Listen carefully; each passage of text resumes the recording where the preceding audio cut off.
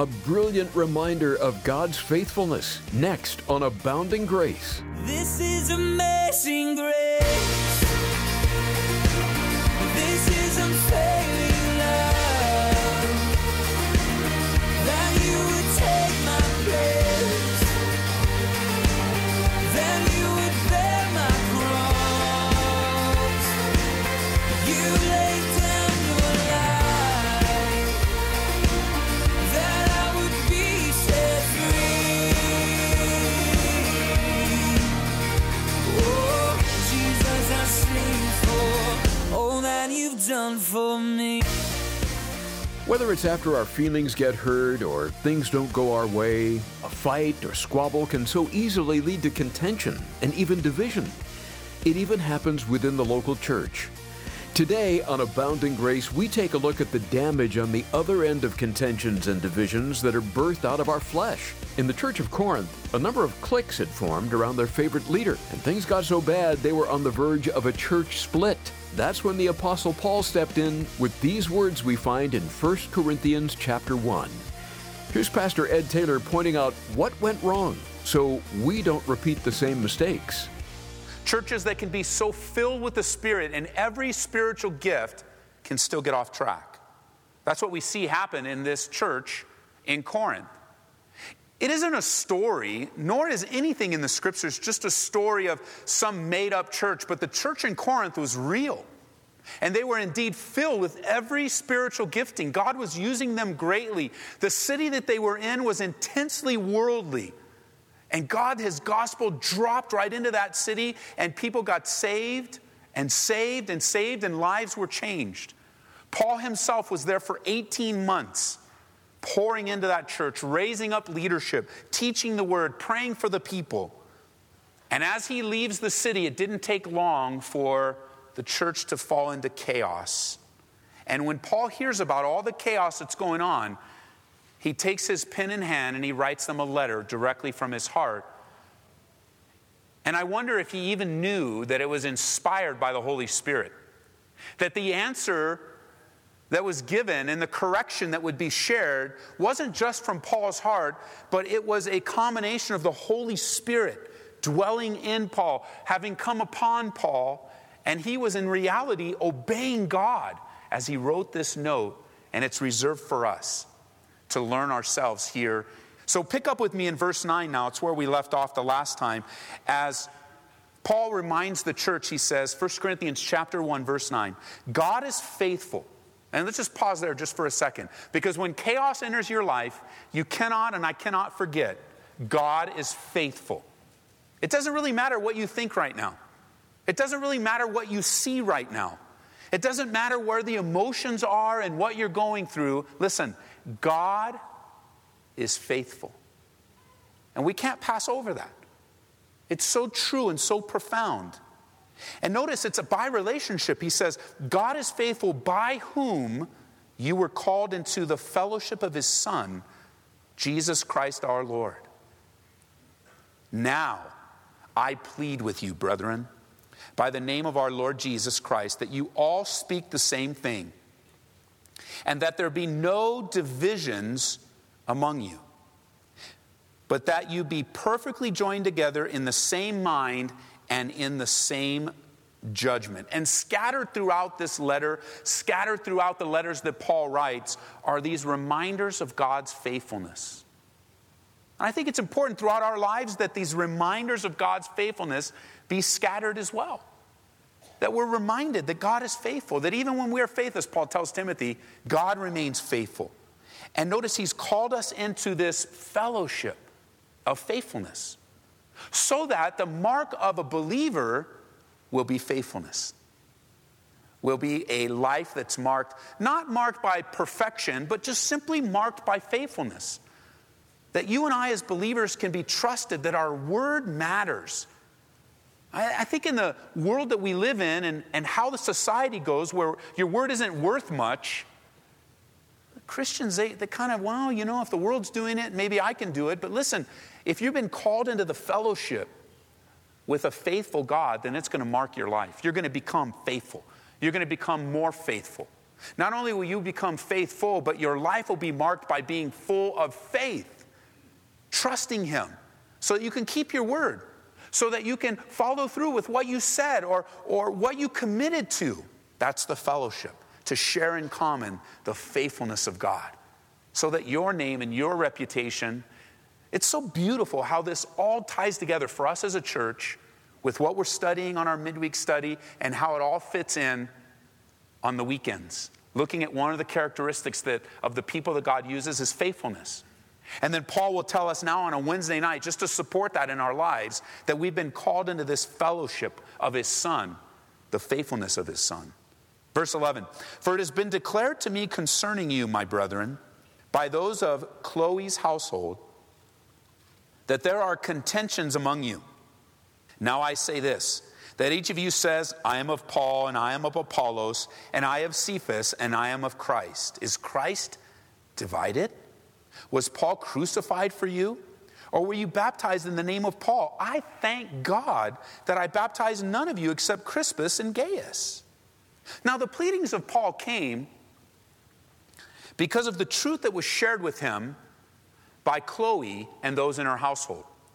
And you might just want to mark this, just maybe circle her name, that Paul actually names her. Hey guys, I'm writing you this note, and guess what? Chloe has shared with me that there's division among you.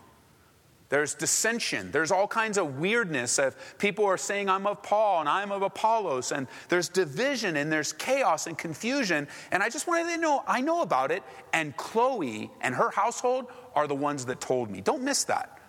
It's a very powerful truth. Someone, if you look at Chloe's life, as she is observing all the things that are going on, and she's measuring them up by the Word of God and by what Paul has taught her, and how her prayer life and the confirmation of this fellowship with God's Son, Jesus Christ, as she's patterning, just living her Christian life, she sees something as, you know what, this isn't right. Something's wrong here. And she actually goes to the source, someone that can actually help solve the problem. We read no mention of her gossiping about it. We read no mention of her going to someone else, or, by the time Chloe was done telling everybody else about the problems, finally she told me. None of that. It's just simply, hey, Chloe let me know that something's not happening, something's not going on right, correctly, and I want you guys to know. Not only did Chloe share the truth, but she was willing to be named by name. She was willing to put her life out there.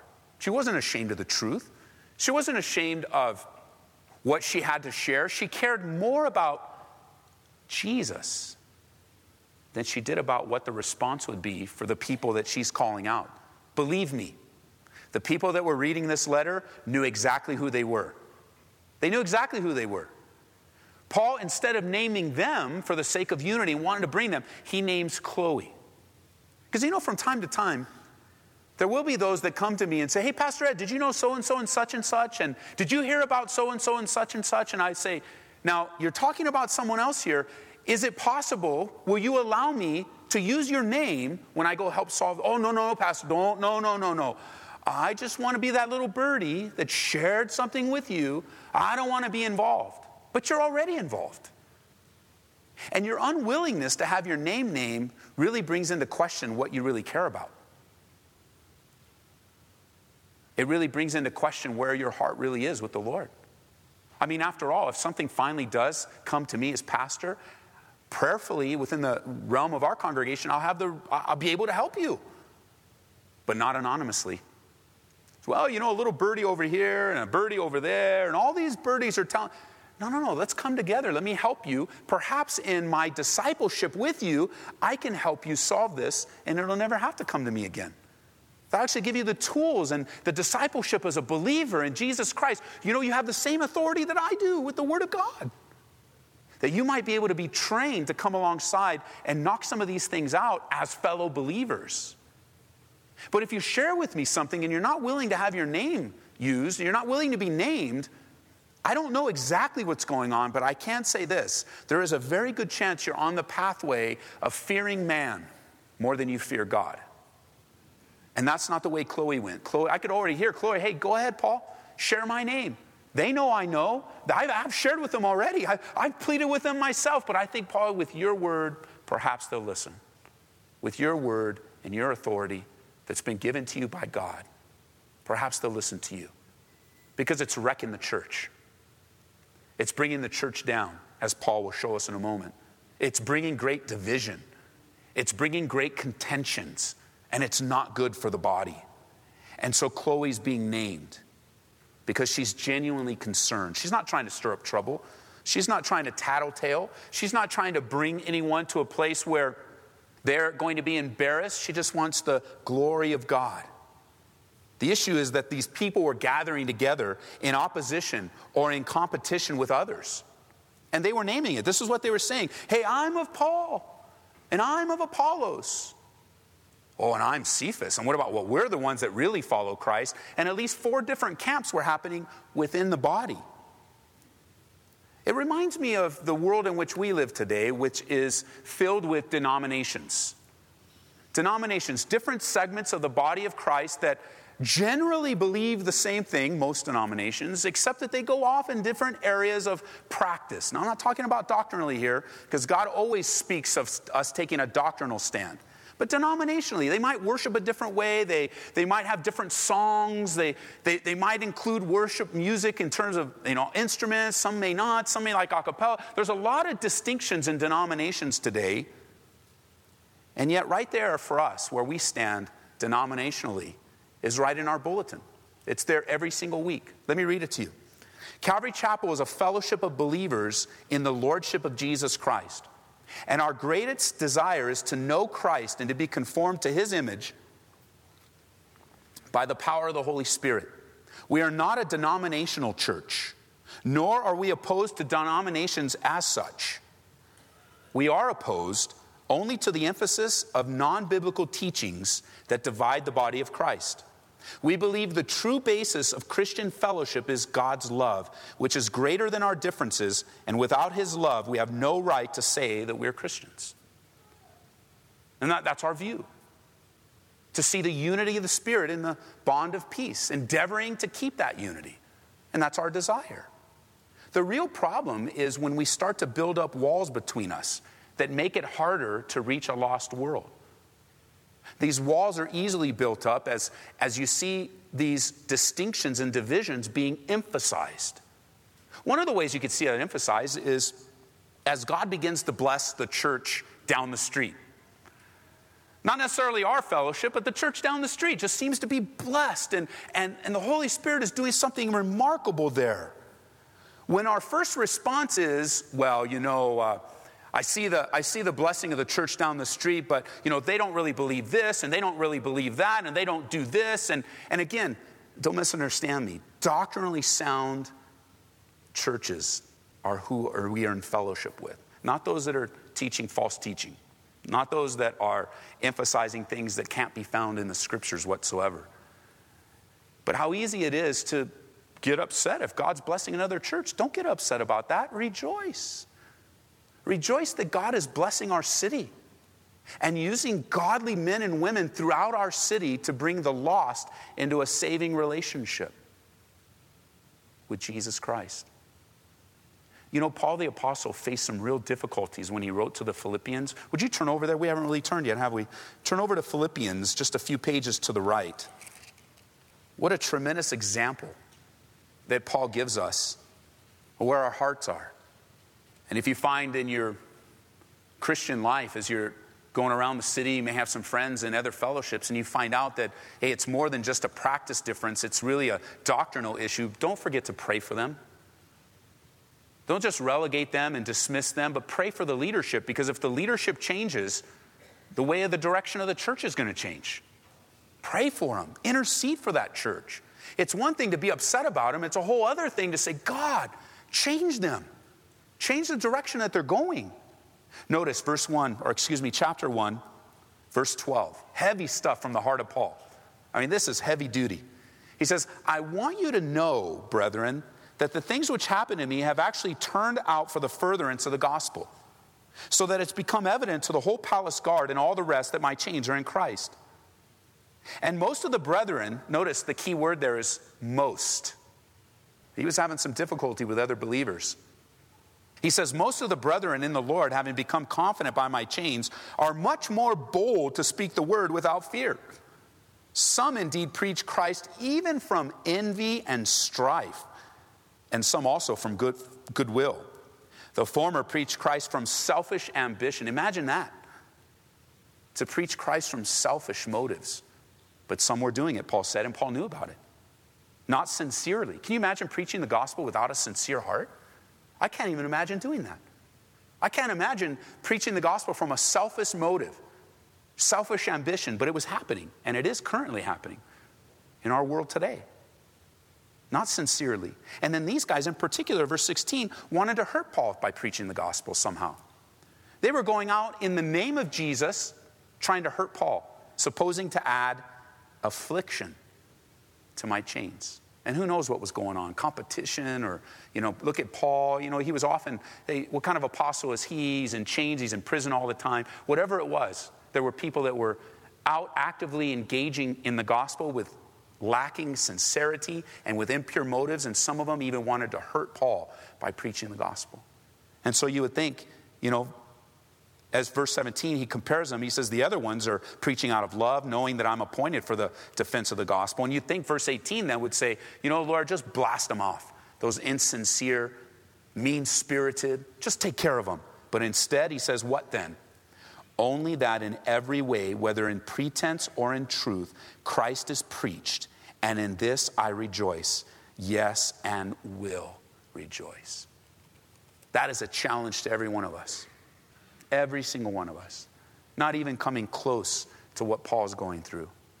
But to process the reality that not everyone is preaching the gospel with sincere motives, with not everybody sharing Jesus, caring more about them. I mean, the Bible says, Jeremiah says, God through Jeremiah says, I'm going to give you shepherds that are after my own heart. So there are shepherds out there out of love and preaching the gospel with pure motives. But, when you come across someone that maybe isn't sincere or just pray for him. Just pray that your heart doesn't get all tore up with the pain and the sorrow that Jesus is already feeling over the lack of love and connection and fellowship by some. Back in 1 Corinthians now. And we want to rejoice when churches are blessed in our city. We want to rejoice when God is doing great things. I love to hear good praise reports from churches in town and churches around the metro area. And it's so wonderful that people are getting saved and people are being blessed. And it's good news to hear that the gospel is going out. So we ask the question, verse 13, is Christ divided? And of course the answer is no. Paul's known to ask these rhetorical questions. Of course he's not divided. Was Paul crucified for you? Of course not. Paul didn't die for your sins. Jesus died to pay the price for your sins. For the believers in Corinth and for you. Jesus died for you. He hung on that cross for you. Paul didn't do it. Ed didn't do it. Your parents didn't die for you. Jesus did. And so as he asked the questions, he even asked, were you baptized in the name of Paul? And those that are going through it, they know they weren't baptized in the name of Paul. And then he says, I thank God that I baptized none of you except Crispus and Gaius, lest anyone should say that I baptized in my own name. Yes, I also baptized the household of Stephanas. Besides, you do not know whether I baptized any other. For Christ, notice this, verse 17, Christ did not send me to baptize, but to preach the gospel. Not with the wisdom of words, lest the cross of Christ should be made of no effect. Now, I love to take our friends that believe in the doctrine of baptismal regeneration to this section of Scripture. Our friends from the Church of Christ teach that baptism actually saves you. Now, according to the Scriptures here, Paul, if baptism really saves you, then what Paul is saying is, I'm glad that nobody got saved through my ministry. Because I'm glad I didn't baptize any of you. Baptism is for believers, not unbelievers. If an unbeliever gets baptized, the most that they get is wet. Because the blood of Jesus Christ alone saves. And nowhere in Scripture, and when we've done this in a deeper study, so we don't have time to get into it today, but nowhere in Scripture will you find any place where the Bible teaches that water saves anyone. And Paul here distinguishes baptism, verse 16, this is what you need to see. He says, verse 17, he distinguishes baptism and preaching the gospel. And he says they're two different things. And he says, I'm glad I didn't baptize, but instead I came to preach the gospel. And so, verse 18, for the message of the cross is foolishness to those who are perishing, but to us who are being saved, it is the power of God. For it is written, I will destroy the wisdom of the wise and bring to nothing the understanding of the prudent. Where is the wise and where is the scribe? Where is the disputer of this age? Has not God made foolish the wisdom of this world? Now, I don't know at what point you were saved, like at what age. But the older you are when you get saved, the more foolish the gospel sounds. You share the gospel with an 8-year-old, and Jesus died for me, and he loves me. I believe. An 8-year-old says, hey, I believe. That's awesome. God loves me. You share that same message with a 50-year-old, and it goes through a whole different spectrum of thought. And it becomes foolishness. Depending on what that person was taught in school, depending on what books they've read, depending on where they are. The older you get, and studies have shown this, the harder it is to believe in this foolish message. It's a foolish message that you, as a human being, were created by God. And that you, as a human being, you were created, and yet by sin you were separated. And immediately, right then and there, some people have a problem. God created me. No, God didn't create me. I started out as a little blob in the ooze of life, and all of us over the years, gajillions of years, poof, here I am. Right away. As this message is going out on the radio, right away, there are already those battling the message of the gospel, that you were created by God. And now, the next step is learning how you were separated from God, and a whole other group of people are offended by that. Just mentioning the word sin. Oh, I'm not a sinner. I'm doing great with God. I read my Bible. I go to church. I'm a good person. And right away, a whole other segment of society has been offended by the message. It's offensive. Yeah, some find the message of the gospel offensive or foolish. And God, through His Word, said it would be this way.